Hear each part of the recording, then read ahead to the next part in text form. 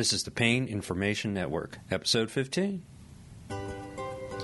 This is Dr. Ralph Justiz, and he addresses the basics of pain interventions at the World Institute of Pain, epidurals, facet blocks, and some other interventions that are for our Spanish-speaking individuals, and we appreciate his input. So let's get to it.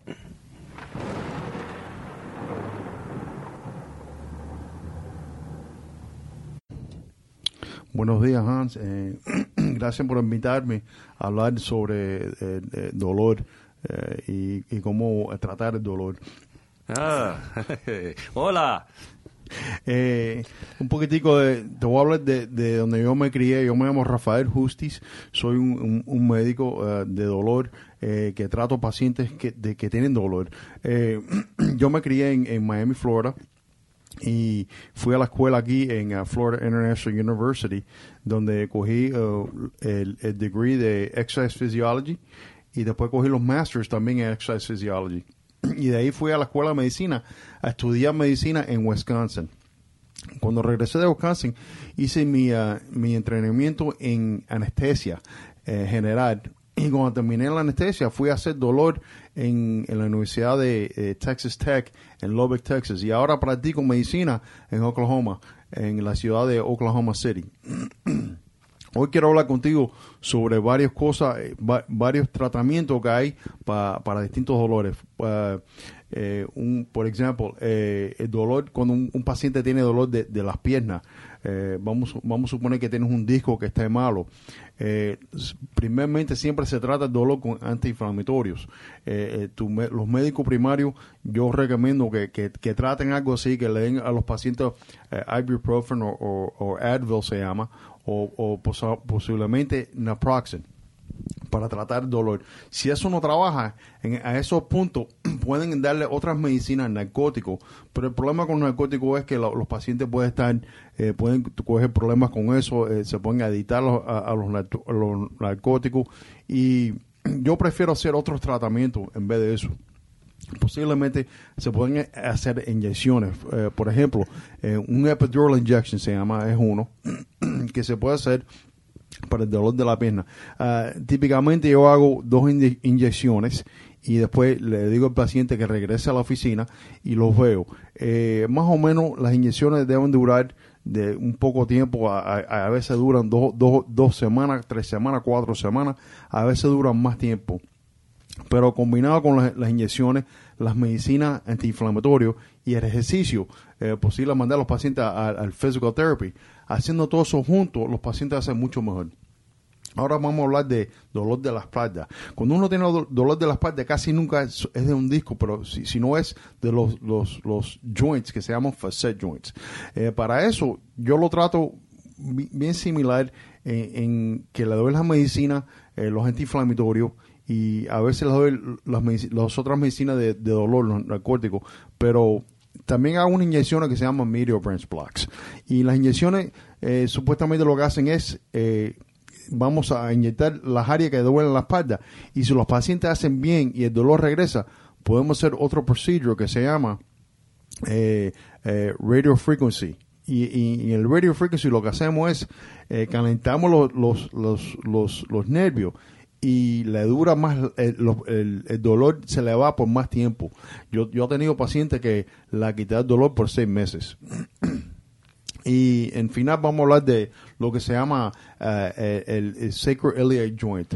Eso es un dolor que le da a los pacientes que uno siente cuando está sentado bien bajito en la espalda. Es un dolor que francamente, cuando el dolor de esa joint empieza en un dolor que empieza en la espalda, en la parte de la espalda abajo, y le puede dar dolor como en las piernas también. A veces dolor es peor cuando estás sentado por largo tiempo y cuando estás parado por largo tiempo. Este dolor se trata con otra vez ejercicio como physical therapy, y también se trata con inyecciones. Yo puedo hacer una serie de inyecciones que, si trabajan bien y el dolor regrese, otra vez puedo hacer radio frequency de los nervios, que trabaja también, y otra vez el dolor, se le quita el dolor por más o menos, a veces 6 meses. Depende del paciente. Thank you, Dr. Justiz. I think the point of doing these injections is to improve quality of life. Sí, Hans, estoy con acuerdo contigo que cuando uno hace las inyecciones, sí te ayuda con el quality of life con los pacientes. What kind of problems or complications or things can go wrong with this, and should I be worried? Las complicaciones con los procedures que te dije son muy mínimas. De verdad no tienes que estar preocupado. Lo peor que puede pasar con esta inyección es casi siempre los pacientes me dan un complaint de que posible el lugar donde la inyecté le duele un poco más, pero eso es un dolor que se te va más o menos en 2 o 3 días. De verdad las complicaciones son muy mínimas. Does it hurt? I mean, are they very uncomfortable? Should I be scared and nervous? De verdad que no debe estar nervioso. Cuando hacemos las inyecciones no duelen mucho. Lo único que uno siente a veces es cuando le voy a hacer la inyección, le pongo una medicina para entumir la piel donde voy a poner la inyección, y esa es la peor parte. A veces los pacientes sienten presión, pero de verdad no es un dolor que es fuerte, no es mucho. De verdad que